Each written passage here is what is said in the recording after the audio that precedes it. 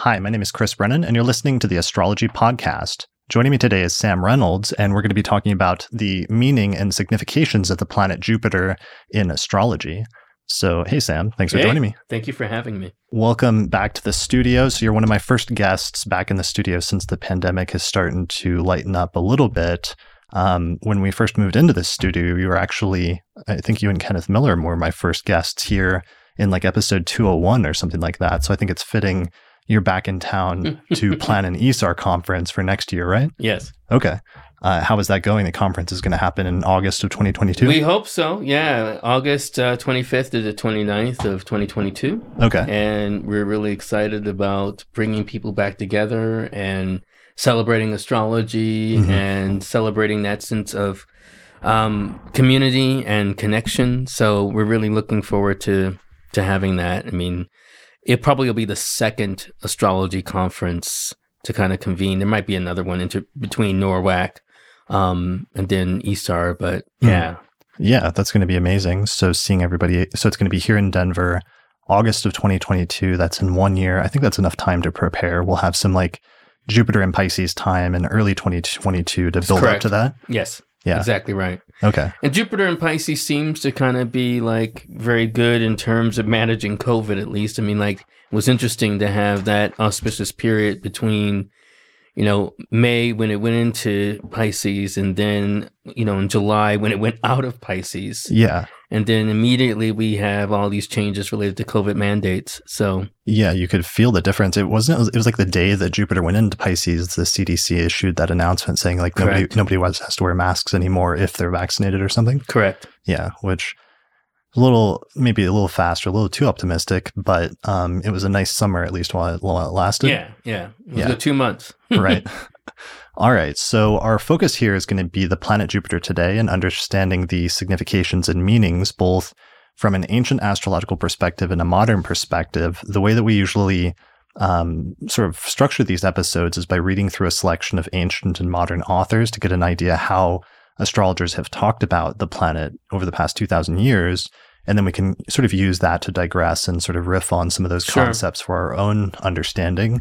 So I know you've done some special work on Jupiter. One of the reasons that I wanted to have you on for this episode is I know you've done work on Jupiter and Jupiter returns in particular. That's correct. And second, I've tried with this series to focus on astrologers who have that planet as the ruler of their ascendant. So for example, Becca Tarnas for the Venus episode had Taurus rising, Israel Ajosi for the Moon episode had Cancer rising, Demetra had Leo rising. So are you comfortable talking about your chart? I just realized I am. Okay. Yeah, I talk about it pretty frequently, especially on social media. So I'm fine talking about it.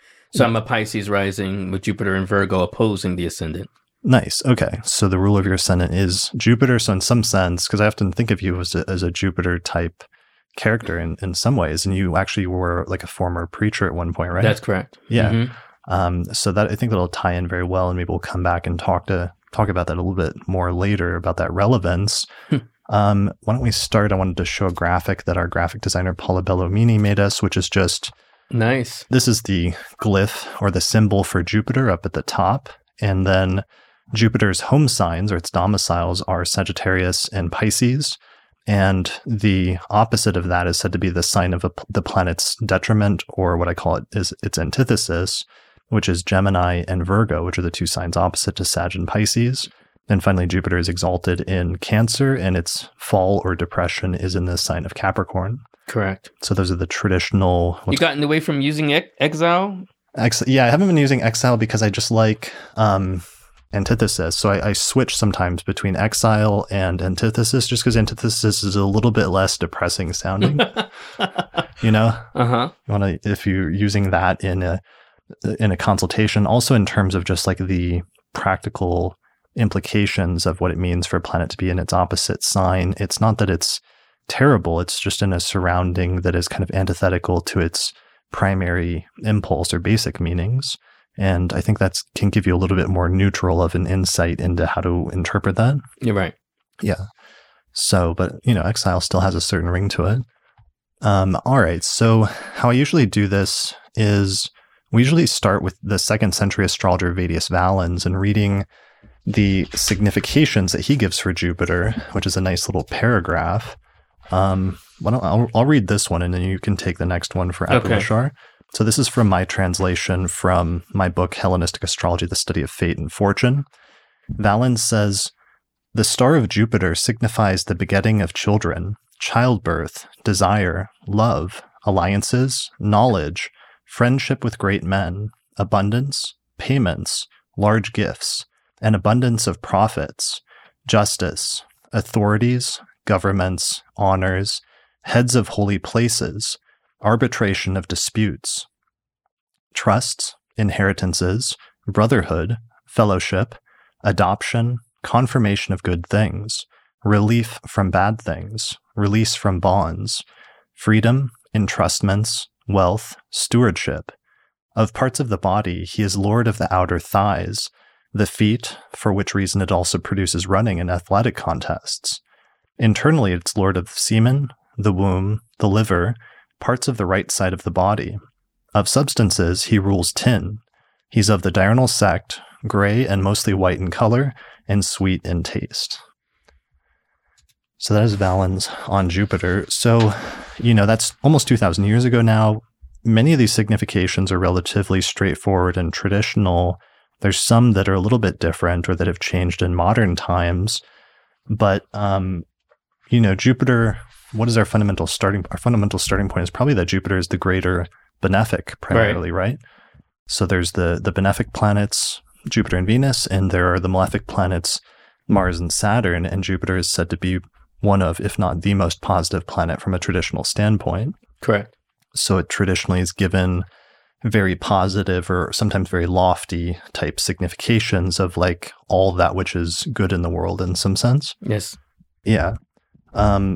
So in terms of Jupiter and its sort of benefic status, what are some of the things, or where do you usually start when you're first teaching students about this planet, what its basic meaning is and what its significations are?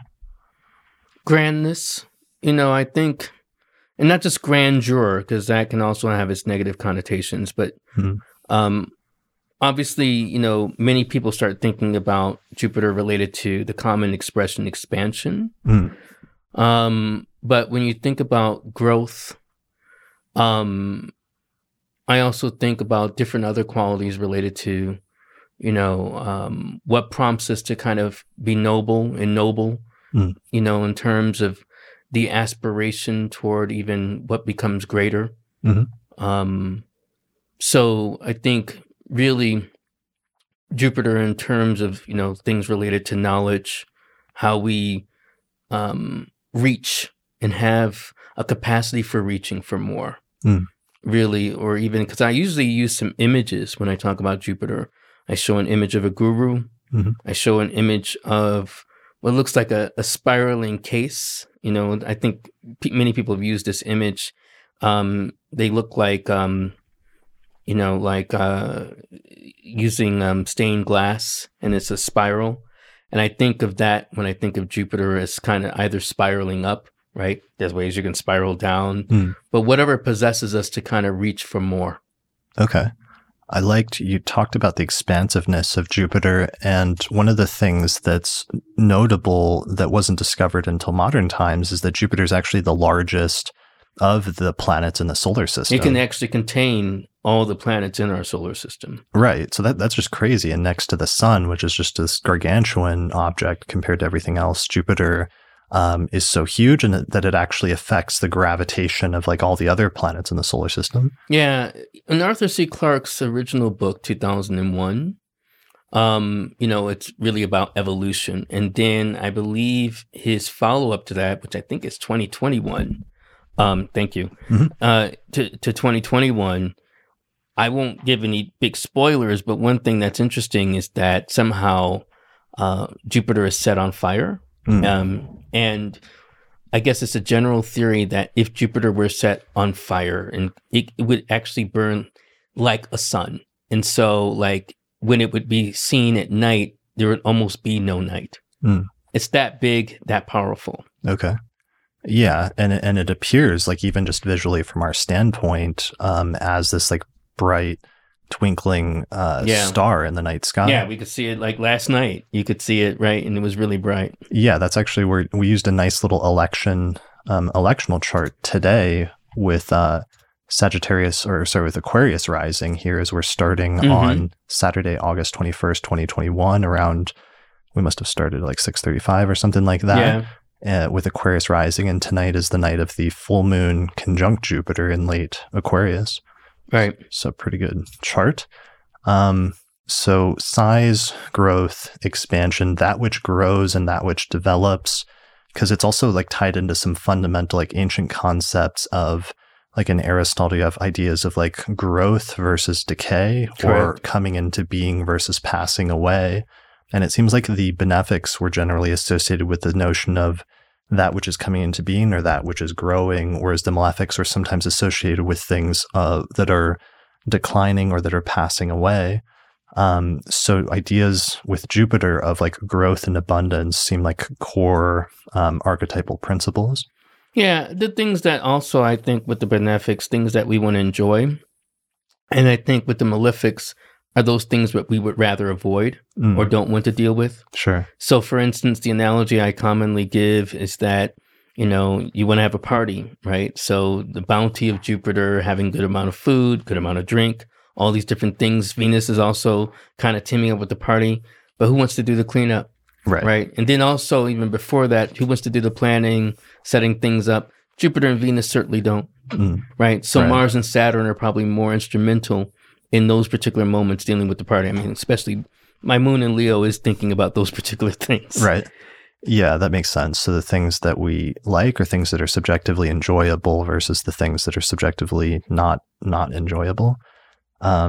So let's see. So growth, development, that which grows, that which is abundant, which is opposed to that which is like scarce or having not enough of something, like being hungry versus being full or sitting at like a banquet or something like that. Right. So usually it seems like a lot of Jupiter's significations are coming about as a result of a contrast of what would be the best version of something subjectively or the most enjoyable subjectively versus what would be the least enjoyable scenario subjectively speaking. Correct. Yeah, I would agree.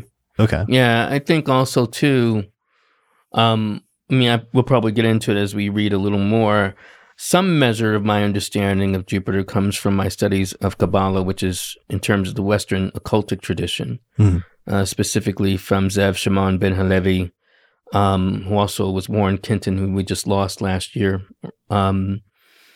I would say his take on it was looking at Chesed. Chesed is more the sense of mercy. It's also where we get the idea of the Hasidim, right, in terms of Hasidic Jews. And so the quality of mercy, generosity, graciousness, I think those are also Jupiterian traits. And when we say mercy, it's kind of those where you receive a sense of grace, a moment of grace, generosity, either from the cosmos or from another person. Right, because generosity like comes out of a spirit of like goodwill and good doing, which is interesting because that's actually almost a direct translation of the original Greek word for benefic, which means good doer. It's like someone who goes about doing good things, and that's opposite to, let's say, a more Saturn principle, which can sometimes be like stinginess or wanting to withhold and wanting to be sort of have a closed hand about something like, let's say, financial things, versus Jupiter's impulse is to spend and to just give freely. Correct. Okay. Yeah, I agree. So that can lead to things like generosity, donations, and other types of good doing. Yeah, and that goes into something I guess we'll definitely get into when I start talking about Jupiter returns. I think of Jupiter as a match funder. You know, he'll match you where you are. You know, a match funder, the idea of a match funder is someone who will match what has been received by a particular organization or company. So if you've raised $1 million, that match funder will raise another $1 million or give you another $1 million as an example. So that way you have $2 million. So he'll match you where you are, which has positive connotations mostly. Who wouldn't want an extra $1 million if Jupiter's going to meet you there? But let's say you've not done anything, right? Yeah. Or you're not willing to do the work. Right. Then he'll match you with like, okay, then I'm not going to do nothing. Right? Yeah. So, I like that. And we'll get more into that when I've looked at Jupiter returns, because that was the eye-opening planet for me. And one of the things I want to say probably first off as we get deeper into Jupiter, it's been fascinating to kind of track, my career since 2008 when I started talking and looking, well, maybe it was even 2009, looking at Jupiter returns. And, you didn't know this, but it's even coming full circle. My first presentation at an ESAR conference was on Jupiter returns. Oh, really? Okay. Yeah, That's funny. right. What year was that? It was 2009 in Chicago. Okay. Nice. Yeah, Oak Brook, Illinois, specifically. And I'll get more into that because I know we'll probably venture into that. But after looking at now at this point, initially it was just scores of Jupiter returns. I would say now it's hundreds, if not nearly going more toward the thousands of Jupiter returns of various people. I got more into looking at and observing, Jupiter is more this match funder because everyone, and one of the things I kind of challenge and poke at when I get on Twitter is that a lot of people talk about Jupiter, even as the benefic, as always, it's going to be good luck. And your Jupiter return is going to bring good luck. Right. And that's not been my experience. I'm not saying he brings bad luck, but I think there's a more nuanced way we can understand how Jupiter works. And what's fascinating for me, Jupiter is not and wasn't my favorite planet, even though he's my ruler. Maybe I shouldn't say that aloud. Right. Like a thunderbolt that comes through. Right. You don't love me? Yeah.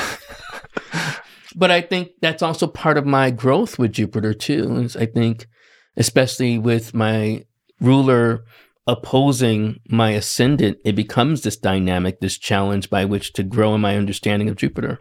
Can I show your chart? Do you feel sure, like? That's fine. I feel like we're talking about it. So let me see if I have it saved. You should have it. I don't know. Would you be offended if I didn't? I don't think well, yeah, kind of. Yeah, I'd be like, I think that would be okay. I think as friends, like if I didn't have your chart saved, that would be an okay thing. Because I have yours. I don't know what's going on. Yeah, exactly. Here it is. Okay. So for those listening to the audio version, we're looking at a chart now that has 6 Pisces rising, and Jupiter is at 4 Virgo.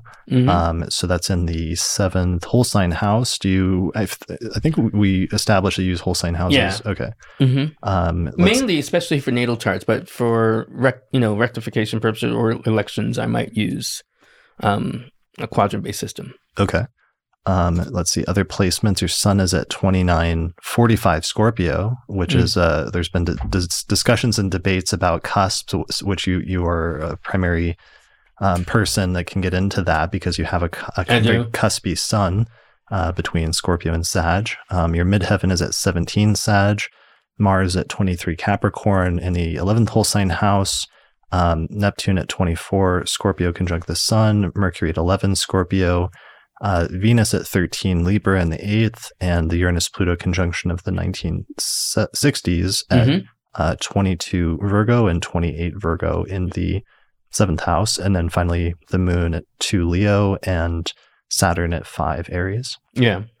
Nice. And I guess we also have opposing moons, don't we? Isn't your moon almost nearly directly opposing my moon? It's a little later in Aquarius, but yeah, it is the opposite sign. But we share that Scorpio Sun, Scorpio Mercury combination, and also that Mars. Mars and Capricorn. Yeah, I like that.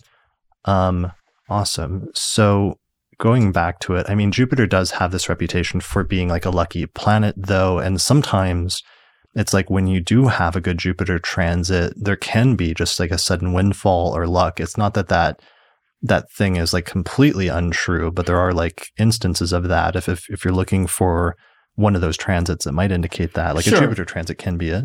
Yeah, but I tend to favor Seneca's, or at least a paraphrase of Seneca's definition of luck, which is preparation meeting opportunity, right? Okay. And so what I think Jupiter really augurs more often than not is opportunity. And so if you're prepared to meet the opportunity, then it can translate as a windfall. I like that. Opportunities, good opportunities. That's a great signification of Jupiter.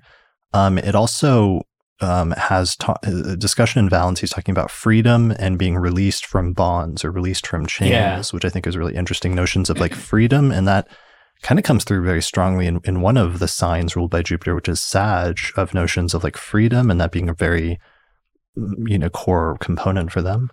Yeah. And when we get to Ebertine, one of the things I love too is that Ebertine, when he looks at like the combination between Jupiter and Uranus, he actually put it's the thank you Lord. And he didn't say Lord. He said Lord. He didn't say Lord, but I just translated thank you Lord aspect. It's a sense of freedom from something that has been constraining you. I mean, obviously the Uranus is more the sudden, effect of it, the sudden release of it, but generally it's what Jupiter brings is this certain sense of release, Yeah, definitely.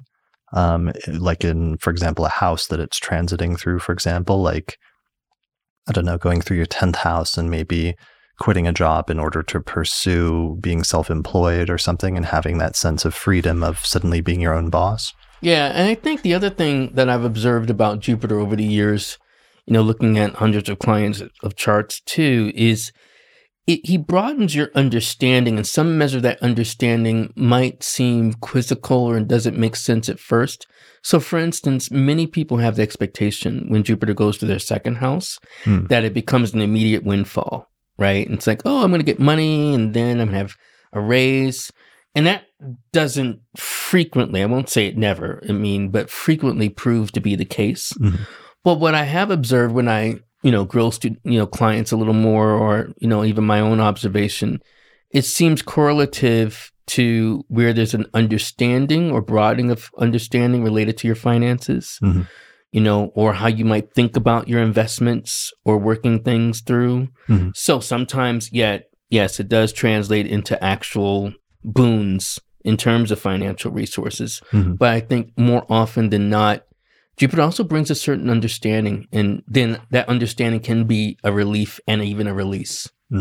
Yeah, I like that. So even though maybe some of its core signification is like growth and expansion, so it can grow and expand things materially speaking in whatever house it's going through, Jupiter also has this other side that's very philosophical and very theological, and sometimes the growth can be more internal or almost more spiritual in some sense. Yes. Okay. Yeah. Nice. I like that. One thing that that Valens is mentioning here that's interesting is like alliances and friendship as being like a positive thing, and that being the opposite of like being enemies with somebody or having a friendship be like split apart or broken or something like that. Yeah, friendship is definitely a boon more often than not. But what he might be also drawing on is that Jupiter is... he actually has high favor and has his joy in the 11th house, in the house of the good daemon. Right. And so the 11th house has the signification related to friendship and fellowship and, associates. So I think it makes sense in terms of, being well met, having friends, experiencing that boon, not just in terms of the general signification of the planet, but then, of course, especially it was true for Valens and many other Hellenistic astrologers to draw on the significations related to the houses. Right, definitely. Yeah, that's a huge thing. And then the last thing I wanted to mention before we move on from Valens I thought was interesting is he puts like right up front the begetting of children and childbirth. And some of the Hellenistic astrologers, they really emphasize I don't feel like this is emphasized as much in the later tradition, the associations of Jupiter with children or childbearing or the begetting of children. But I think this might be something that might be coming through like the mythology or something. Because of course, for Valens, he says, actually in the Greek, he says the star of Zeus. He doesn't say Jupiter. That's like our later appropriation of the Roman word. But for the Greco-Roman astrologers, they're talking about Zeus. And I wonder if some of that mythology associated with the Zeus, where he sort of got around a lot, so to speak, wasn't in like the back of some of their minds when they think about that planet. Well, also, I think it's the classical mindset that was true even up until the 19th century, which is that children were wealth. One of the things that we can appreciate for those born in the 20th and then going into the 21st century is that the idea of children being their own person and personhood, that's still fairly new. More in terms of how people perceive children, maybe a little above cattle. I know that may sound brutal, but it's also the idea that, you had the expectation that children would help not only lengthen your line, but also even provide tangible support in terms of the managing of businesses, the managing of farms, all these different things. So to have children was actually to have wealth. Okay. Yeah. And the continuation of one's like legacy and family line. Correct. And lineage, as opposed to, let's say, the opposite of that would be like the end of one's lineage or family line, or not having extra people around the house to help with the burden of whatever the family work is or something. Yeah, exactly. Because then, it could bring wealth, not just in terms of the labor that children offer, but especially if you're going, depending on the culture, measures of dowries and different things associated, whether you had a daughter or whether you had a son. Okay. Yeah. So that's one thing we'll have to see if that continues or how long that continues. Yeah, it's interesting. Yeah. Some of the later ones. So let's move on to Abu Mashar. So this is from Ben's new translation by Ben Dykes. He just retranslated The Great Introduction to Astrology by Abu Mashar from the Arabic. Abu Mashar is one of the most famous astrologers from the 9th century. He was like a religious scholar who got in an argument later in life with the famous philosopher astrologer Al-Kindi. And Al-Kindi somehow got Abu Mashar to look into astrology, like baited him into it, which sounds like a very sort of Jupiterian type. And it was at his Jupiter return. Oh, was it? I think it was at his 4th Jupiter return. That's right. Because he actually was, I think it was, but yeah, I'm pretty sure I read that either it was his 2nd, but it was during his Jupiter return. I never forgot that. Okay. Yeah. So he was a former religious scholar, and you can see that's come through sometimes with his writing, because he's famously very verbose. Like his books are very long and very wordy. So he actually has a very long excerpt here on the significations of Jupiter. Here's the cover of Ben's new translation of that. The great introduction. Nice cover from the Arabic. Do you want to read like part of this, or we could switch off? It's up to you. I can. If I get tired, then I'll pass it on to you. But okay, I'm going to adjust this. All right. Did I move it? Okay, here we go. There. As for Jupiter, his nature is heating, wet, airy, temperate. He indicates the soul which nourishes life, animal bodies, children, the children of children, embryos, scholars, legal experts, making judgments between people, acting justly, verification, understanding, sages, the interpretation of dreams, sincerity, truth, religion, worship, modesty, piety, reverence, being God-fearing, unification, insight into religion, uprightness, endurance, and such a man will be praised and have a good reputation. And he indicates suffering, footnote, endurance and tolerance, zeal and sometimes recklessness, and haste will befall him and endangering himself after his being unhurried and the endurance. And he indicates prosperity, success, defeat for all who resist him, dignity, leadership, authority, kings, the nobles and the mighty, the greatness of one's good luck, comfort and delight, a desire for assets and collecting them as well as exploiting them for profit, riches and the goodness of one's condition in luxury and wealth, and his spirit will be lucky in every matter, and his character good, and it indicates charitable giving, generosity, granting, being open-handed as well as boasting about it, being unrestrained in his soul, sincerity of affection, a love of leadership over the people of cities, and a love of those having importance as well as great people, and an inclination towards them and assisting the people in things. And he indicates the love of building and magnificent dwellings filled with people, insight into things, fidelity in one's commitments, fulfilling what one is entrusted with, being indulgent, fun, jokes, beauty, adornment, coquettishness, joy, laughter, and abundance of speech, eloquence of the tongue. Everyone who meets with him will delight in him, and he indicates an abundance of sexual intercourse, love of the good and the hatred of evil, making peace between people, commanding what is beneficial and forbidding what is detestable. Nice. Sounds like a good guy. Yeah, it sounds pretty good. I mean, it's all of the good things in life, and that's, very common thing with traditional texts, especially when they're talking about benefics and malefics, is they'll tend to emphasize all of the best parts of the benefics, and they'll tend to emphasize all the worst part of the malefics. Yes. So there's not a lot of like downsides here, but I think once we get to, for example, some of our next author, William Lilly, for example, he will start talking about when Jupiter's not as well placed, these are some of the downsides. So right now, though, we're still primarily talking about what are the good things about this planet.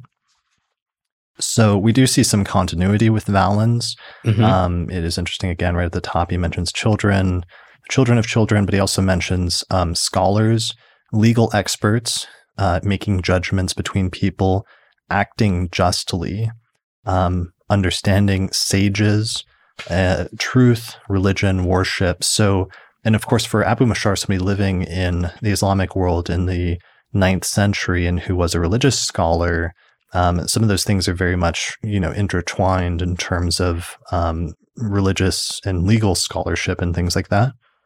Yeah. I mean, I definitely can relate, to some of that from my own personal story, which you indicated a little bit earlier. On Twitter, even just this week has been long, right? So you have to forgive me. I was talking about how I actually got into astrology. And I was talking about how it was kind of to shut up a Gemini who thought I was a Scorpio.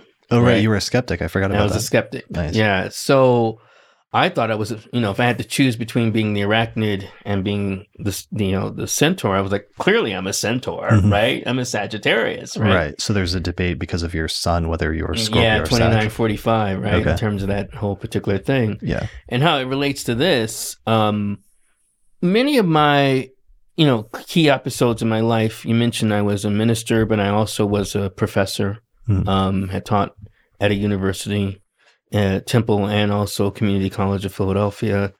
And I guess at least one other college, vying for that. And so it seemed that dealing with the idea of scholarship, being involved in religion and having an inclination toward those things seemed to match more the idea of the Jupiter-ruled Sagittarius. What's interesting, though, and I tell students this, and this is why it's important to kind of look at the chart rather than just go with what I call signology, where you just kind of read based on memes and different things and understanding of signs. Right. That, I have a Sun-Jupiter square. I have Jupiter as the ruler of my ascendant opposing my ascendant.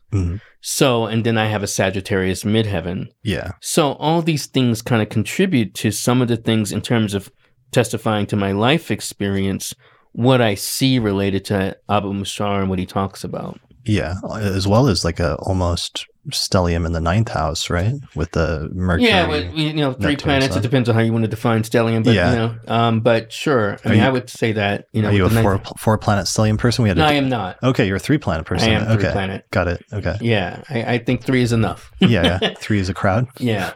But I would say, and then I forgot, to mention even the 9th house sun. So I think there's a couple different ways you can look at it. But when Abu Mashar goes into that, it's interesting. Also, it's interesting in terms of Ben's translation. There's one particular word that I wonder, and I don't know because I haven't seen the original, the Arabic. There's a word that's used, from my studies of the Quran called sabr.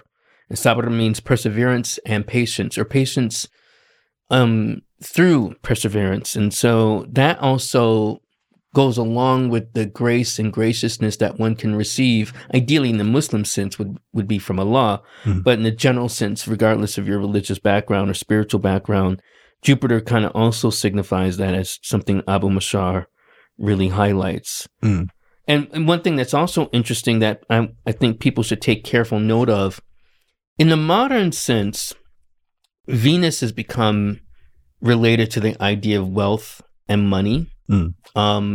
Mainly through some aspects of the astrological alphabet, kind of relating Venus to the 2nd house, which relates also to Taurus.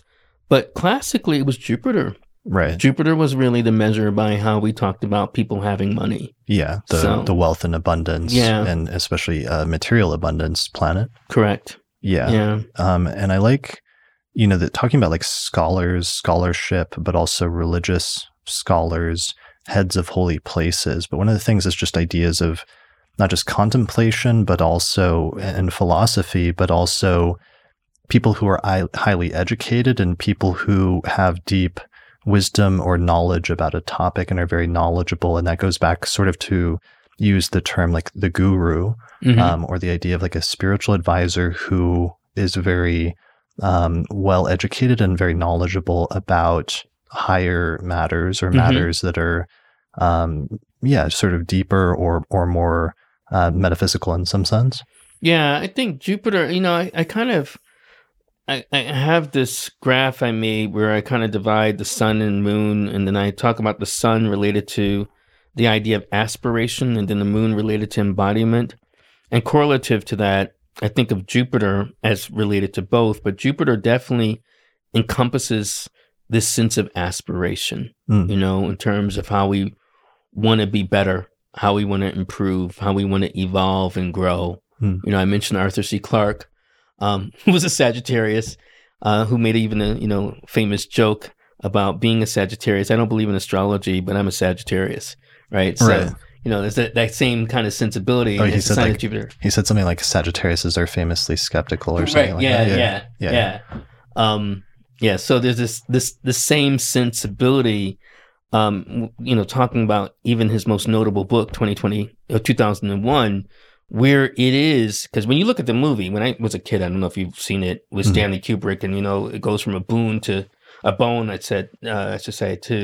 outer space. It's like, wait, what? But I read the book, and it made more sense in terms of this process of evolution and aspiration. So Jupiter is kind of what pulls the best out of us in terms of how we might envision, whether that's through a philosophical shift or a mindset shift, or even more so where we, kind of step more into our sense of abundance by embracing what we have and being willing to share even what we have. Right. I like that. And it's also some of the keywords you're using make me think of things that are like far seeing or having your vision set on the horizon somewhere in the future. And especially some of Jupiter's signs, like especially Sagittarius, there's this sense of seeking, of like searching for something and always looking to the horizon in some sense. And that's probably a property that's coming from Jupiter. I mean, we get some of that in Pisces as well, but it sometimes ends up going in a more metaphysical or almost like spiritual or intangible sense. Yeah. And I think that can have a tangible correlation, but I think it depends more on getting a sense of vision. So on my drive over here, I had the Lyft driver, and he was telling me about, I guess his name was, you had a mayor named Pena, who had the vision to have the international airport that you have now and to kind of set apart, and people fought him about that. And he's like, he had this vision that it would bring business and, put Denver more on the map, but people were really kind of like resistant to that. But it turns out he was absolutely correct, right? In terms of what has happened to Denver. It was a flyover city, a cow town, as he, to quote him. And so that's Jupiter, some sense, having the sense of vision. What's unique even about Jupiter related to the myth that's not, discussed with Abu Mashar, but, Jupiter was the in terms of usurping Kronos, one of the key things he did that Kronos did not do, Saturn, was he created the first bureaucracy, right? In terms of employing and having his children and then also his siblings in managing, things related to, celestial, I won't even just say human, but cosmic affairs. And I think that's also the sense of Jupiter of, where we make space for everyone to make their contribution and have that aspect of growth. Right. That makes sense. Something you're saying, it's making me think of some Sagittarius rising people I know, and this sense of like optimism and this overwhelming sense of optimism and hope for the future, and that like things can and will get better in the future. And that sometimes that core sense of optimism or exuberance can itself push them to do things that they might not have done otherwise, which sort of makes me think sometimes of like The Secret. And I don't think The Secret and the law of like attraction and stuff, I don't think that works for everybody, but I think sometimes there's people that have strong Jupiterian influence on their chart that are able to pull off some version of that, where just through sheer like optimism and sense of abundance and things like that, they're able to push through and achieve certain things that maybe are not achievable by everybody, but it's almost just due to that underwhelming sense that they can do that, or some internal sense that they, I don't want to say deserve it, but that their hopes can be manifested in some way? I think hope is a good starting point, but it's not a strategy, right? I think when hope becomes a strategy, then I think it's kind of a goofy optimism. It can be where it's a malplaced or ill-placed sense of trust rather than thinking through things, where you might need a little more Saturn. Right. But having the sense of hope and even wanting to improve, having aspiration, really wanting to think that you can be bigger and more than you are, I think that's a very important thing to cultivate throughout your whole life. Yeah. It's making me think of, because Lisa and I did an episode earlier this month where we rewatched a bunch of astrology movies, and one of the ones we rewatched was Return of the Magi by Kelly Lee Phipps, and he was, because he passed away, but he was a Sag rising with Jupiter in Sagittarius, and that entire project was just very much, Jupiter in Sag, and this overwhelming sense of just like having a vision for something and like doing it. And there wasn't a lot of like Saturn, because you could see him learning as he went, but that whole notion of like hope and optimism just like pushed him through. And while if he had had more Saturn, maybe the project could have come out a little bit better than it did in terms of being planned out more in advance and not having some of the downsides that it ended up having in the final product, there was still something impressive about just the sheer exuberance and sort of optimism that he had in pulling this off to create like a documentary about astrology. Correct. Yeah. I agree.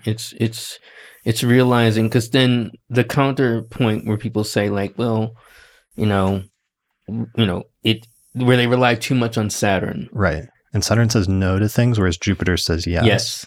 Yeah. I think you have to strike the balance point between possibility and probability. Possibility is more the influx of Jupiter thinking about what is possible, and Saturn gets much more into probability, right?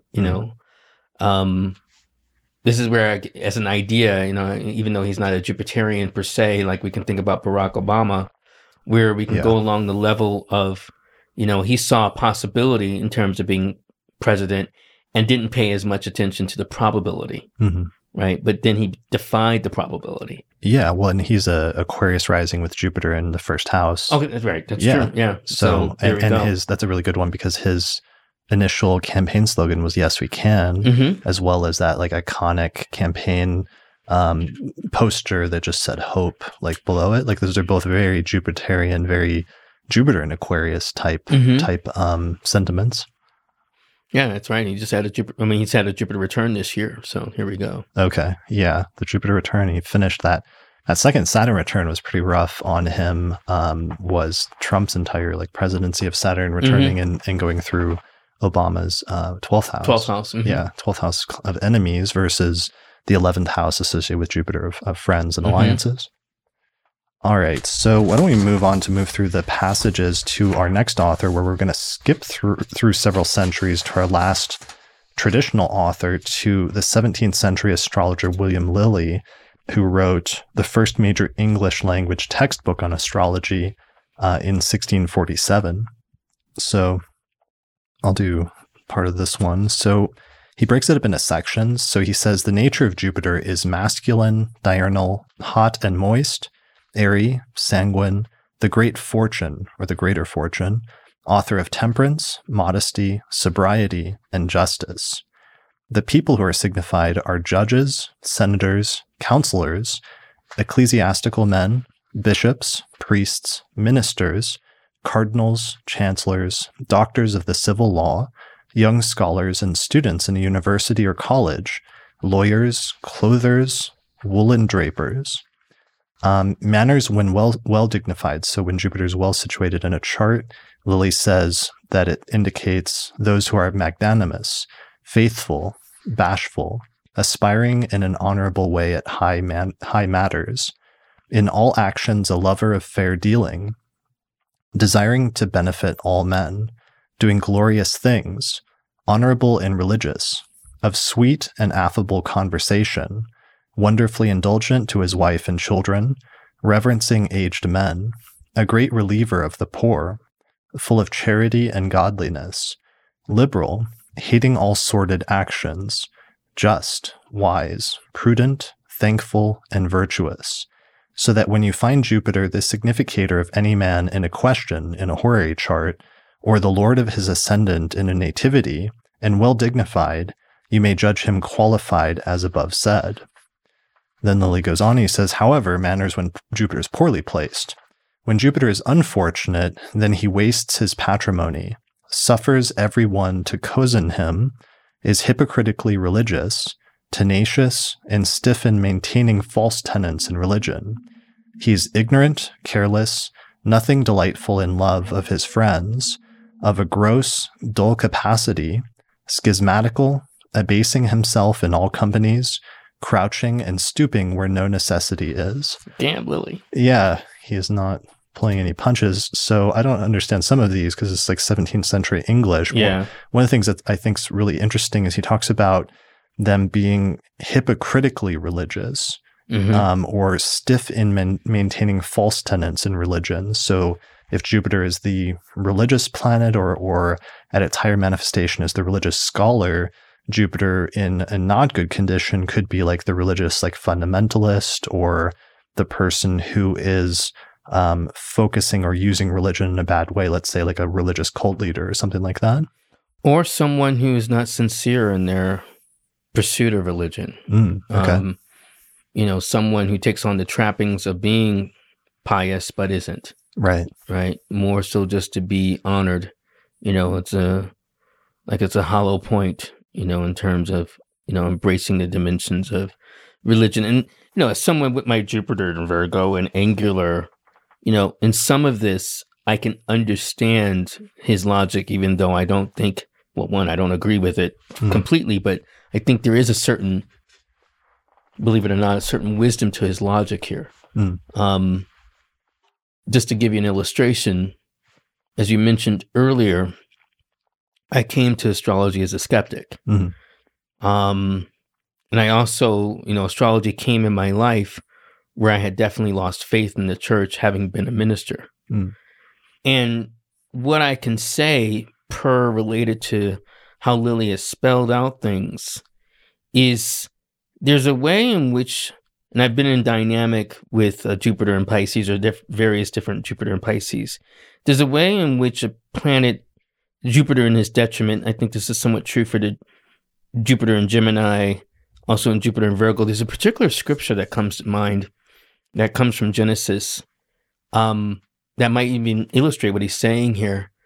The snake in the Garden of Eden says to Eve, "Yea, hath God said," right? Which is more so like, yeah, God said this, but is it this, right? There's a way in which you want to get into the nuances of interpretation. Like, is this true?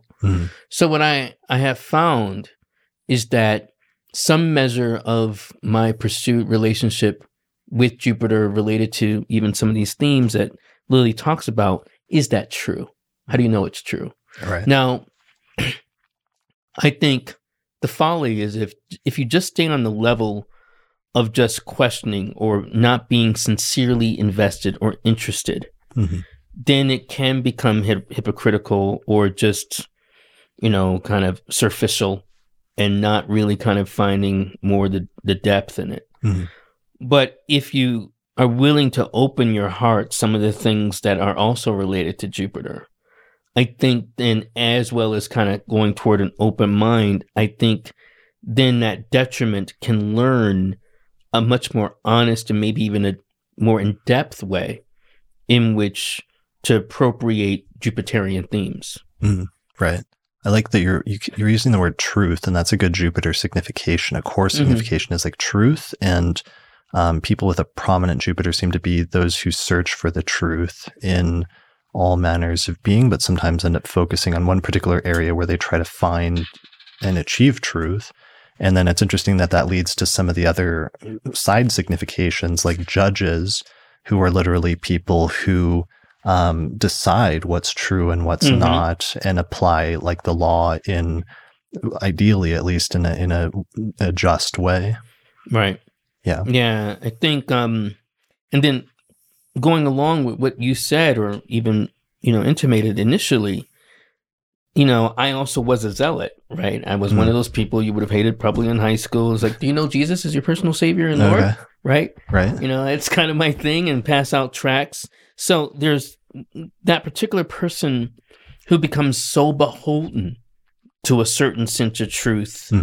Maybe that's even, termed stiff in maintaining false tenets in religion. Yeah. Where you become so beholden to a certain rigid sensibility of it that you lost the spirit of the law and just more the letter of the law. Or there's like an Italian saying, another astrologer, Margherita Fiorello, told me once, is the passion of the convert. Like there's nobody who's more passionate than the person that's just recently converted to some new religion, because it's like somebody that grew up in it or has been around it for a long time. It's sort of like they've maybe had time to mellow out a little bit and see some of the positive sides, some of the negative sides, but the recent convert, the new convert, is somebody who is just like, dead set on spreading that, and that this is the truth, and that everybody should take part in that, and everyone should know the truth, and wants to share that with everyone.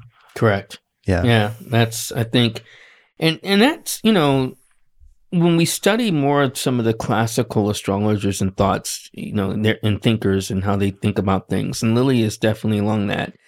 There's definitely a way in which they may frame things in speaking of rigid, very key terms. So like if you have like your Jupiter in Gemini or Virgo and you go like, wait, am I all these things? Right.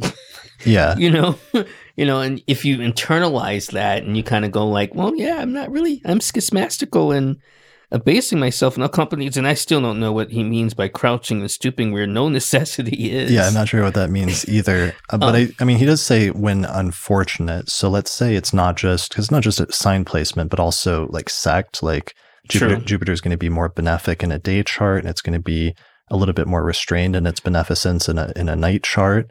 Or in the house it's in, if it's in the 6th house or if it's in the 6th or 8th or 12th, that's going to be a more challenging position for Jupiter potentially. That's fair. Versus one of the good houses like the 11th or the 5th, or even in terms of what Lily would consider fortunate or unfortunate, is it bona fide or maltreated by other benefics or malefics? Like, does it have a hard opposition from like Mars in a day chart or Saturn in a night chart, for example, which could indicate a more challenging Jupiter placement, versus does it have a nice like trine from Venus in a night chart or something like that? Yeah. Yeah. That's fair. So, okay. So this is Lily. Why don't we keep moving forward? Do you want to go 100 years, nearly 100 years into the future? Yeah, from that time. We're going to jump forward from 1647 to 1940. The German author Reinhold Eberton, who wrote The Combination of Stellar Influences, which is very short and concise, but it ended up being very influential on later English authors like Rob Hand and Richard Tarnas and others. So I thought he would be a good source. In a whole school of astrology, I mean, in terms of the cosmobiological school or Uranian, or now what is it called? Symmetrical astrology? Right. All right. So principle, harmony, law, religion, psychological correspondence, the urge to expand or extend, enlargement, ownership or possession, satisfaction, harmony, justice, constructive inclinations, optimism, a social sense, moral and religious aspirations, the faculty to survey the whole. Disharmony, injustice, quarrelsomeness, antisocial conduct, amoral behavior, immorality, the craving for pleasure, greed, a materialistic attitude toward life. So those are the negatives. Those are the negatives, yes. Split into positive and negative. Okay. Biological correspondence, the organ, the blood, the functions of nutrition, corpulence, the liver, the gall, the climacteric years. Sociological correspondence, officials, civil servants, judiciary, ecclesiastical, and bank representatives, wealthy persons, people of religious and moral character and standing, fortune hunters. Nice. Okay. So one of the things he mentions right at the beginning, again, just getting reiterated, because even though we're now in modern times, there's obviously a lot of carryover here, but he mentions law, and I wanted to touch on that for a second, because I think that's really interesting when you think about it more deeply, because oftentimes these days when we think about law, we think about something that's kind of oppressive or like that you might get in trouble or something like that. But I think that when they talk about law, they're talking about that versus lawlessness, or versus like, they're talking about law in a sense of keeping society well ordered, and in a society where things run well and work out for the best, so that there's justice and there's peace. And then they're contrasting that with, let's say, like the Roman, like the sack of Rome in like the 5th century or something like that. And then just like a city being destroyed and there being complete lawlessness and anarchy and no justice and no peace or anything like that. I think that's where they're going when they talk about Jupiter in the sense of like law. Maybe. I mean, I wouldn't disagree with that, but one thing I think about as the basis for law is philosophy, right? And that there's an argument, and we see this more in the creation of law, and then whether we're talking about in terms of legislature, or we're talking about this on the level of, I wouldn't say more in regular courts, but maybe along the line of the Supreme Court. What's interesting about the law is formulated based on, quotas and particular laws that have been ratified, mainly by legislatures. And then by virtue of how you look at the nuances of the law, then you could talk about precedents. Right. And then we look at those different sequence of precedents to make an argument that go before a court that can adjudicate, what that might mean, which is what we always are dealing with when we talk about SCOTUS. Right. We go to the Supreme Court. That's a really good point, though, because the different Supreme Court justices are often divided about what their philosophy is, and that motivates like why they go one way or another oftentimes. Correct. So I think, one particular nuance of understanding about Jupiter is dealing with, the particular argument that one is meeting out related to interpreting the nuance of something. And which is interesting because I think, one of the things I also talk about with my students is that some measure of a model, and I have many different models of thinking about how you work as an astrologer, is almost to think sort of like a lawyer, because you're also making an argument, or when you're studying a chart, you're looking at the testimonies of planets as what presents themselves as a particular argument for this person's life. Yeah, I mean, in the Mesopotamian tradition and some in the Hellenistic tradition, they actually used legal language sometimes in the astrology as if the planets were giving testimony about the person's life and what they know about that person's fate. And so it was often there was an interchange between the legal terminology and astrological terminology.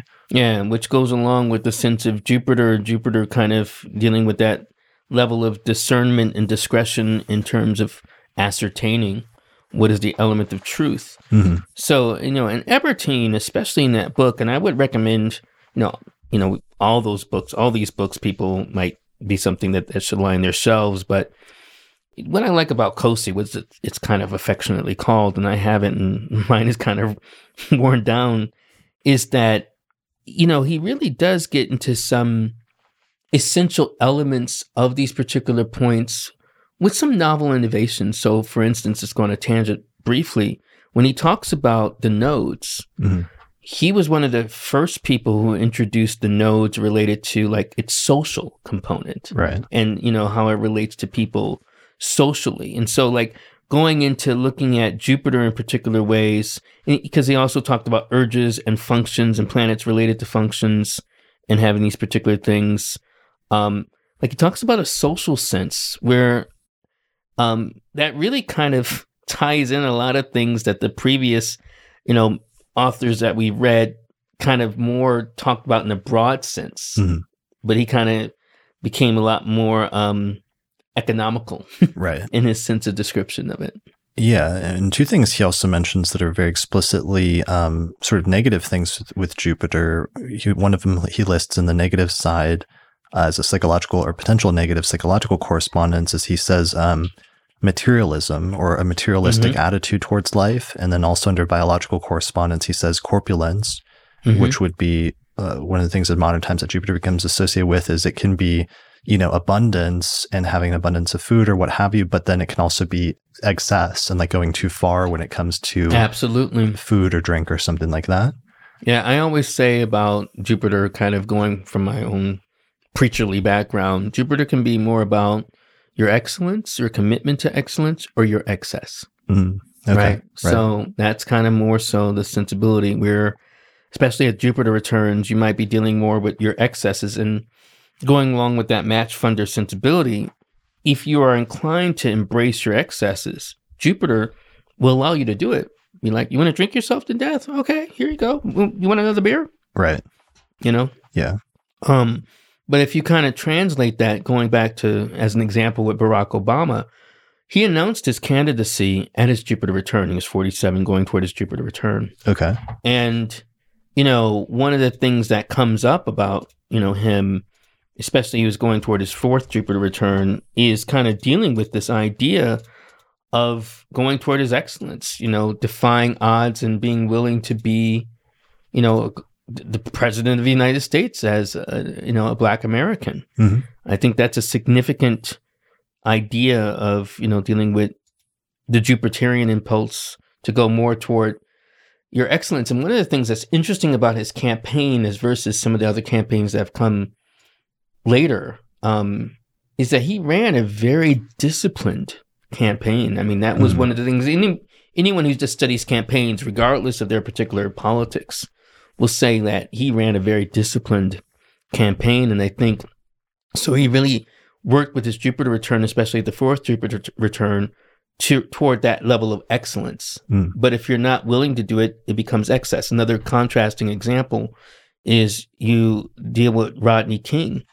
Rodney King, we were introduced to him, you know, we talk about him in relation to police violence, which is fair and fine. But Rodney King also was confronted with, you know, he was high and he had a drug problem, and he kept with having a drug problem all the way until his 47th year of life, where he died, unfortunately, in his own pool from alcohol and substance abuse.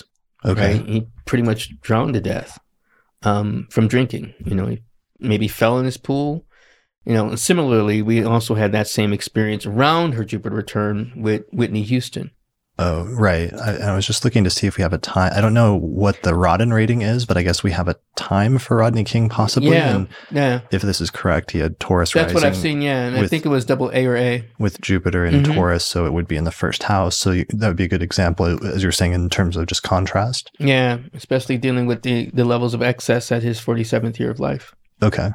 So that's one of your things, is looking up those Jupiter returns and what happens when Jupiter gets activated, and are they able to exercise the more constructive Jupiter function, or does sometimes the downsides of Jupiter sort of run amok or get the best of them? Yeah, okay. That's exactly right. You know, and I still have been working on a certain taxonomy where I think it becomes more important at different Jupiter returns. I mean, obviously, right. You know, and just to clarify, Jupiter comes back every 11.8, 12 years.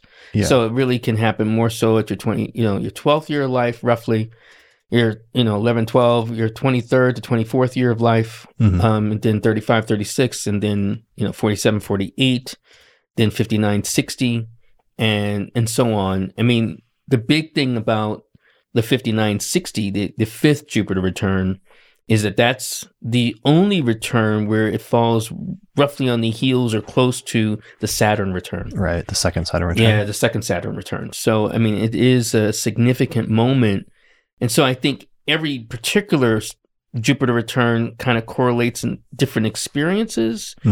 Not just different experiences, but different imperatives, I might say, because you're at different stages of life. So how you might deal with your second Jupiter return is going to be different as you might be dealing with your third Jupiter return, which kind of is also similar. Similarly, what happens is that you also, around that time, around your birthday, you will have a Mars return, roughly between 35, 36. Okay. Right. So I think there are these particular points where you have to kind of adjudicate how you're willing to embrace, again, that commitment to excess or dealing with your commitment to excellence. Right. Arete, right? The idea of where you're dealing with your finest gifts. And that's one of the things I've come to think about. I don't know if Ebertin gets into that in terms of talking about it that way, but and it's interesting. He says the faculty to survey the whole. I often think when we talk about Jupiter, we talk about the graciousness, and we've talked also about the generosity, but it's also respecting what you've been given and what gifts you have, and how you're willing to share those gifts with the society that's made you. Yeah.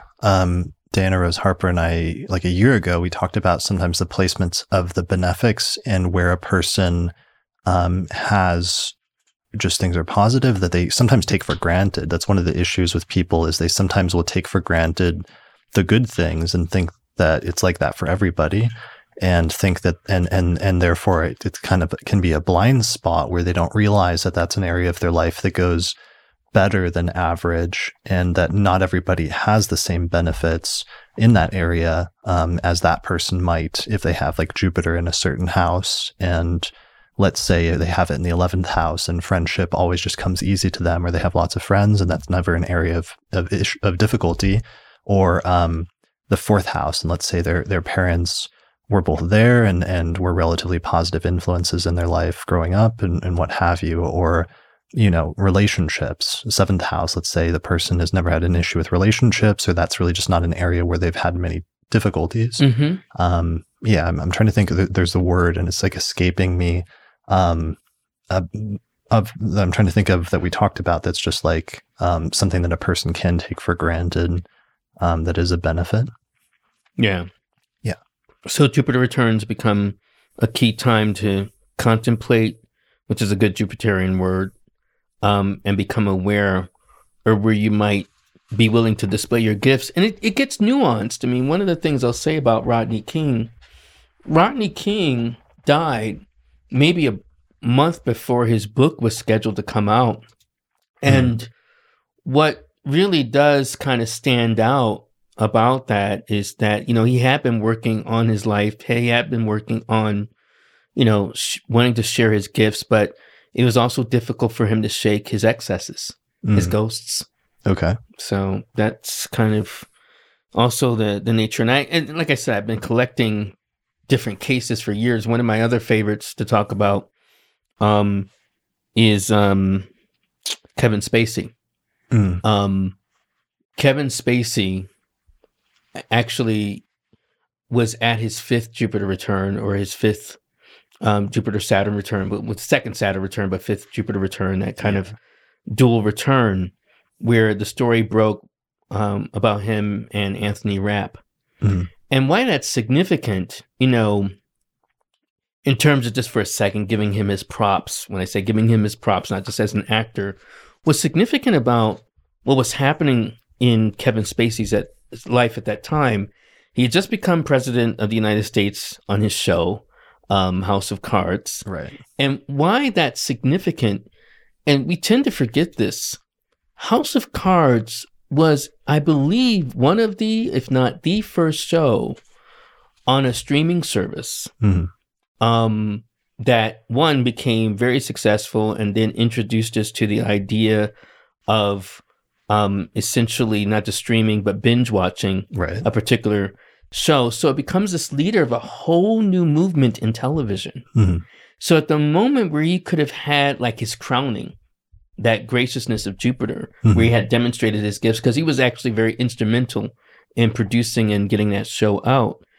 Because he hadn't dealt with his excesses over the last number of years, probably between his 2nd Jupiter return going toward his 5th Jupiter return, it caught up with him. And the net result became, rather than the moment that would be about his excellence, it became about his excesses. Right. In terms of abusing people. So we need not just Jupiter, but we also need Saturn sometimes to balance things out. And sometimes that's the positive or constructive function of Saturn. Correct. All right. Let's move forward, because I know we're running out of time, to our next author, which is Stephen Forrest, in his 1988 book, The Inner Sky. So Stephen says, the function of Jupiter is the maintenance of faith, the development of vitality and confidence, the lifting of spirits. Its dysfunction is overextension, over-optimism, pomposity, pretense, denial of negative realities. Key questions: What kind of experience will help me feel more faith in myself and in life? Where might I be taking too much for granted? When retrograde, deeply rooted inner faith may produce a very serious exterior, may inhibit emotional openness. And I believe he's talking about when you have it natally retrograde. Right. Mm-hmm. Yeah. So this is interesting because now we are getting more into the positive sides, and the negative sides are being stated more clearly, and it's also being stated much more in a psychological context once we get to the late 20th century. But I like that. So being confident, having the lifting of spirits, and having a high vitality being positive things, but the downside being an overextension, like going too far, too fast when you don't have a solid foundation, or being overly optimistic, like thinking overly positive and not having a pragmatic enough approach to things. Pomposity, that's a really great Jupiterian term, people that are just too pompous, for example.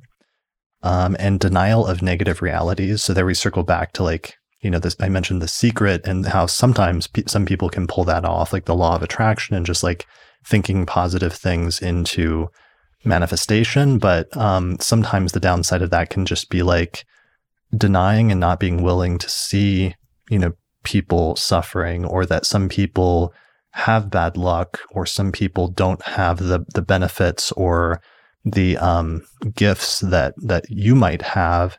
And that's not necessarily because they're not being optimistic enough, or that it's their fault in some way or something like that. Yeah. You said a mouthful there. I mean, one of the issues I have as an astrologer, thinking about the law of attraction and The Secret, is that this is going to be like an hour-long digression. It won't be. Okay. I can be very succinct about it. I think one of the issues I have with it is that what I love about astrology is it becomes this discourse on what belongs to you, right? In terms, and that's kind of even more its classical roots in terms of what is your lot, right? So it becomes the wisdom of understanding, speaking of Jupiter, what kind of like belongs to you, like your gifts, the pluses and minuses. And sometimes the idea of The Secret becomes this idea of, well, like I see something and I can use these particular powers of attraction using the idea of faith to kind of draw it to me. But it doesn't answer the question, is that yours? Is that something you really want? Right. Is that something that belongs to your daemon, to your spirit? It's an alignment, not just with your chart. Your chart is a statement related to more so the unfurling, the flowering of your soul.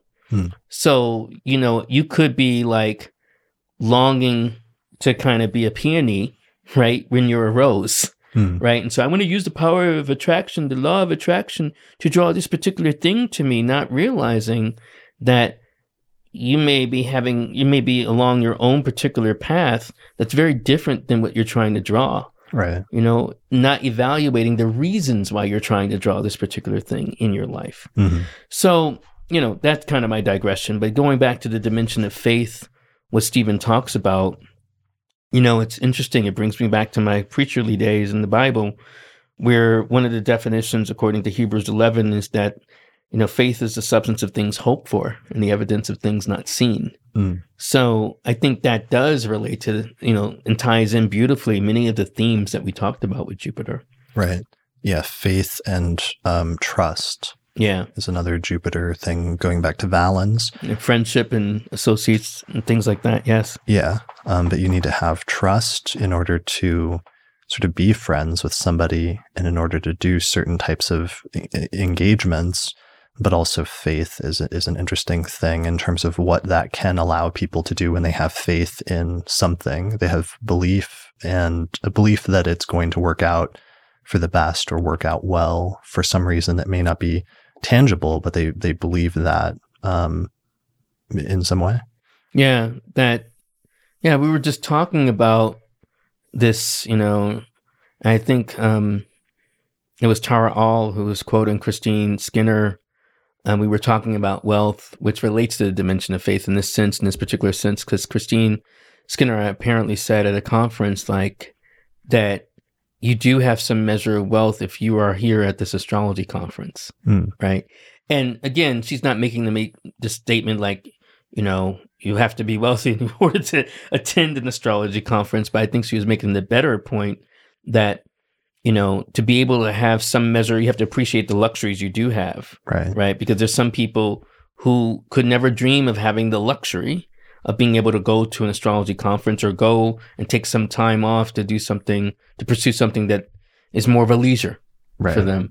So I think that may not necessarily manifest as an astrology conference, but maybe it manifests in your life as, being able to have your Saturdays and Sundays off, or, so I think it's important to kind of appreciate, especially when we're talking about Jupiter and what, in terms of honoring some of the things that Stephen's talking about here. Privilege. That was the term I was thinking about earlier that I couldn't think of, that Diana and I talked about a lot. But privilege, knowing and identifying your areas of privilege and where you have that, but it's often something that's a blind spot because people take it for granted.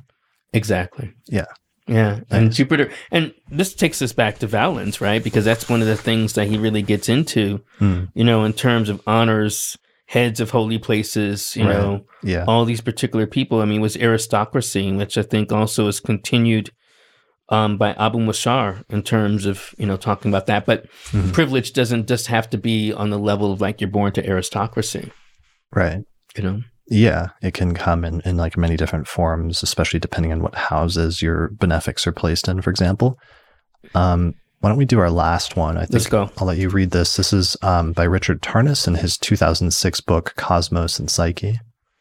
The principle of expansion, magnitude, growth, elevation, superiority, the capacity and impulse to enlarge and grow, to ascend and progress, to improve and magnify, to incorporate that which is external, to make greater wholes, to inflate, to experience success, honor, advancement, plenitude, abundance, prodigality, excess, surfeit, the capacity or inclination for magnanimity, optimism, enthusiasm, exuberance, joy, joviality, liberality, breadth of experience, philosophical and cultural aspiration, comprehensiveness and the largeness of vision, pride, arrogance, aggrandizement, extravagance, fecundity, fortune and providence, Zeus, the king of the Olympian gods. Yeah. I like that he mentioned both back to back, both pride as well as arrogance are interesting two little things that he threw in there. If you have both the positive sense of having pride in your work or having pride in having done a good job at something, let's say in its highest or best manifestation, versus the negative side of, let's say, being arrogant, that you've done something or thinking that you're the best when you're not, or thinking that you're the best in a negative way that's like somehow morally not cool. Yeah, and this is a caution, I think, that comes from the ancient mindset related to the benefics, and particularly to Venus and to Jupiter, because they can become so bright, especially Jupiter, as we're seeing right now in the night sky. Venus has the honorific as Lucifer, right, which becomes correlative in the Bible related to Satan. That's how it's kind of become more the association. So it's interesting that both of these benefics deal with the fault line of arrogance or confusing the light that they borrow as the light that's just due to them. Right. So sort of like you confusing having, let's say, material benefits with that being indicating that you are a good person, or that you're somehow... You deserve it. Yeah, you deserve it, or that you're superior to somebody else because you have, let's say, whatever this benefit is in this area of your life, when in fact that's not necessarily like an inherent quality, or not necessarily something that you've done that you necessarily deserve per se. Yeah, and this is where we get into some measure of the ancient mindset, because we were dealing with the notion of divinity and divinity giving us things, which relates to really the power of grace. Being able to receive something from something that's larger than yourself, rather than it's just due to you, whether that's also due to your quote unquote karma, or, how you've kind of dealt with, your previous lifetimes, or something that's due from your family, or like you just mentioned, your inherent quote unquote goodness. Right. Yeah. Okay. So, and Tarnas is using all sorts of words like expansion, growth, elevation, superiority, magnify, Some great words. advancement, abundance, plenitude, excess. So Jupiter really gets associated, especially with just this idea of growth and expansion as its core thing. And that can be positive things like material abundance or philosophical or spiritual abundance. But then it can also lead to negative things potentially of being overextended or going too far or having too much of something. It seems like that really is a recurring core thing that we keep coming back to over and over again. Yeah. Yeah. Where you actually, you lose sight of the grace, or even the real depth of faith is kind of recognizing even as something larger than yourself. That's why I always go back to the sense of aspiration that Jupiter teaches. It's interesting to be a Sun Jupiter square as an example, because growing up, I definitely will say I have my moments where I was cocky and people would say, you're arrogant, whatever. On some level, they probably weren't wrong. But one of the things I learned as I thought about that and thought about also the notion of what is humility and what is pride in these particular things, I've come to a couple of conclusions that some may disagree with, so I would love to hear that in terms of people's responses. But one, I don't think humility announces itself as humble, right? I think it's one of the few virtues that is probably more appropriately bestowed upon you rather than trying to bestow it on yourself. And then that highlights something, because I have talked to different clients about the issue of humility over time. And it's prompted this question, how do you become humble? What is the true nature of humility? And what I've come to and realize is that the only way you can get to true humbleness is kind of embracing that which is greater than yourself, whatever that may be. However, whether you think that's science, whether you think that's,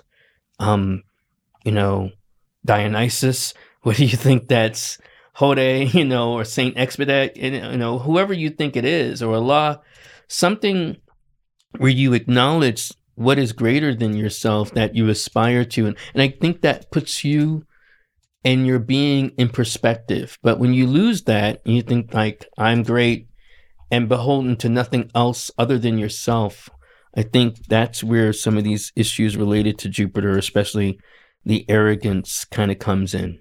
Yeah. It also makes me think of a currently famous Sagittarius rising native, Joe Biden, and some of the profoundly negative senses of loss. For example, during his first Saturn return, when his wife and family were involved in a car accident, and his wife died and his daughter died and his son was severely injured. And then later in life, it's like that other son died as an adult. But sometimes having a profound sense of loss or suffering can sometimes instill a sense of being able to have empathy for other people. And there's some people that never develop that sense of empathy if they've never had that experience of pain or suffering, because if you've only ever had success or abundance, sometimes it's easy to have a blind spot surrounding that. Sure. And the other traits that we could say that President Biden has, faith. And I'm not just talking about religious faith, because I can't evaluate, his faith related to being Catholic and his faith in terms of the tradition, but, to become the oldest, installed president, I think is a statement related to faith. And I got to be honest, I didn't think he was going to become president, when he first announced. I was like, oh, come on, Joe, go home. But he had faith and persevered. And I think maybe even from that sense of loss, it wasn't just privilege or it's my time, it's my turn. It was recognizing that he could match that level of aspiration. Right. Or feeling like a sense of like duty of this needs to be done, or a moral sense of like, this is what is best for the country or whatever, obviously people are going to disagree just like listening to this in terms of that and different like moral positions and whatever his motivations were. Yeah, but it's interesting. I was just showing his chart. He's a Sag rising with Jupiter in Cancer in the sign of its exaltation in the 8th whole sign house. Yeah, so there's a lot there that we can go into, but just what you were saying made me think of that sometimes, that Jupiter can be really positive in indicating, success or abundance or growth in a certain area of a person's life. But then the downside can sometimes be a blind spot if that's all you ever have is like growth and abundance and fortune or good luck in that area. And you're never hit by the opposite, which that's what really humbles people, is being brought down low sometimes by an event outside of your control that, you can't do anything about. Right. It kind of conditions, more the Saturnian sensibility of endurance, in terms of having that greater sense of faith. Yeah. Are there any other natives that you think of that you commonly cite as like good Jupiter people, Jupiter examples? Like I just did a search through my files. I'm trying to see if there's any that are worth pulling up that have these are supposed to have either Sag rising or Pisces rising. So yeah, I talk about Bruce Lee's chart a lot. Do you? Okay, let's see. So Eleanor Roosevelt, Hito. Satra. Okay, I haven't looked at his chart as much. Warren Buffett. Oh yeah, Warren Buffett's actually a really funny one that's similar to Joe Biden's, where he has like Sag rising, Jupiter exalted in Cancer in the 8th house, but it's like conjunct Pluto. And it's, there's also Rob Hand, who I also like to cite. Because he also has Jupiter in Cancer. I think Jupiter in Cancer, and Cancer rising, and he's a Sag. I don't know if I have that on here. Let me see if I do. You don't have the hands? Yeah, I should have Rob. Okay. There we go. So Rob Hand is Cancer rising with Jupiter in Cancer in the 1st house in a night chart. Got it. Yeah, and he's a Sag sun, with the midheaven in Pisces. So there's some dimension of that. So I think about his chart in relation to that.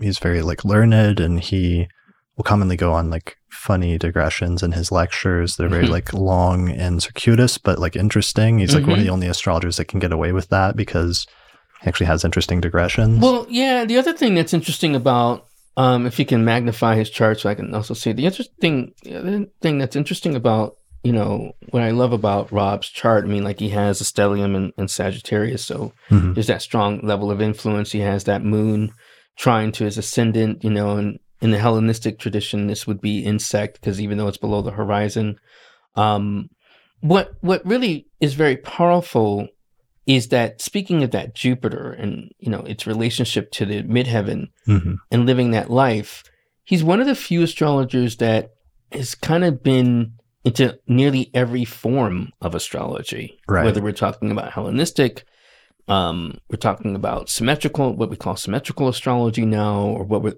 in terms of programming. He was into psychological astrology. He's done mundane. He's covered a breadth of things, which is very Jupiterian. Yeah. Like a wide breadth of things, and being exposed to different like cultures and approaches, and having a generally sense of seeing the unity of things rather than seeing the separateness of Correct. things. Right. Which is something that I think even what Vedius Valens or Abu Mashar also talked about in terms of seeing, more the connection between things. Yeah. All right. I'm trying to see if there's anybody else that would be good to cite for... Did you look at Bruce Lee? Oh, here's like Robert Zoller's chart. Where's Bruce Lee? Do you see it? Yeah, I saw him on your list. Maybe more. Oh, there he is. Bruce Lee. Okay, so Sag rising. Yeah, with the sun there. Sun in Sag, but Jupiter's in Taurus in the 6th house, and it's got that opposition from Mars. He's got that opposition. He has that stellium in Scorpio. So right. What what's interesting about Bruce Lee's chart, especially, dealing with Mars and the moon and Mars being the final dispositor in this chart, is that he has this opposition to Jupiter. So dealing with some measure of his own excesses. I mean, I know he's gone under fire from various kinds of people, including Quentin Tarantino, which can go either way, however you want to look at it. Yeah. But, he also had his own excesses. I mean, he definitely was deemed as someone, even by other Chinese masters, as arrogant, defiant. But he was also a sifu. He was a teacher, someone who really cultivated the idea of not just seeking, but wanting to broaden horizons. Like even just looking at his birthplace, one of the things that surprised me as I looked more into his history, he was born in San Francisco, even though he grew up in Hong Kong. And he was definitely he had a very profound, strong allegiance to China and Chinese culture, but he also wanted to bring that to the world. So It's an interesting kind of combination in terms of even capturing that opposition with his Jupiter, being Jupiter ruled. Right. All right. I'm looking through, there's like other ones that we could go through, but ironically with this episode, this will probably be the shortest of the planetary series because we have to honor Saturn, and we've got to get you to a dinner with other conference organizers here that's starting in about 15 minutes. Yeah. Where can people find out more information about your work? And you have your primary website, right? Yeah, my primary website is unlockastrology.com. They can write me at unlockastrology@gmail.com. On Twitter, I am now Unlock Astrology, right? I used to be SF Reynolds, but and on Instagram, I'm SF as in Fred Reynolds. And yeah, I would say for people to subscribe to my newsletter because then they'll get information about upcoming classes. I will be beginning classes on Nitty Gritty 1, which is more beginning classes in October, probably late September of 2021, and then also going toward Nitty Gritty 3, which is more advanced, dealing with horary and electional astrology. Nice. Around that same time frame, but right now I'm finishing up with 2 and 3, which is more intermediate Nitty Gritty 2. And then I'm honored to be speaking for the Twin Cities NCGR on September 18th. And so they could, Google and find the website for that. And then the virtual NCGR conference in November. Okay. So I will be presenting with that with various other notable astrologers. So I'm excited to participate in that as well. Nice. And then the big one is going to be the ESAR Astrology Conference in August of 2022. Yeah. Are you doing NORWAC next year? Yeah, I am. Okay. Yeah, I don't know what talk I'm doing, but I also will be at NORWAC. So that means you'll also be speaking in Seattle in May of 2022. That's correct. Excellent. Those are both going to be amazing conferences. I'm looking forward to that and looking forward to seeing people in person. Yeah, in person, right? This has been great, just to kind of reconnect. I mean, I know that it's still a touchy time, right? But I think, we'll weather the storm. Yeah. Well, this has been thanks for coming back and being my first guest back in the studio. Thank you for having me. After the pandemic and after the dark times have hopefully started to ease up a little bit. And this has reminded me what that's like. So I'm looking forward to returning back to normal. So thanks for doing this. Thank you for having me. Yeah. Thanks everybody for watching this episode of the Astrology Podcast or listening. Thanks for your support to all the patrons, and we'll see you again next time. See you soon. Special thanks to all the patrons that supported the production of this episode of the podcast through our page on patreon.com. In particular, thanks to all the patrons on our producers tier, including Nate Craddock, Thomas Miller, Catherine Conroy, Christy Moe, Ariana Amour, Mandy Ray, Angelique Nambo, Sumo Kopic, Issa Sabah, Jake Otero, Morgan McKinsey, Kristen Otero, and Sanjay Srihari. For more information about how to become a patron and get access to bonus content such as early access to new episodes or private subscriber-only podcast episodes, go to patreon.com/astrologypodcast. Special thanks also to our sponsors, including the Mountain Astrologer magazine, available at mountainastrologer.com, the Honeycomb Collective Personal Astrological Almanacs, available at honeycomb.co, AstroGold astrology software for the Mac operating system, which is available at astrogold.io, and you can use the promo code ASTROPODCAST15 for a 15% discount. The Portland School of Astrology, available at portlandastrology.org. AstroGold Astrology app for iPhone and Android, which is also available at astrogold.io.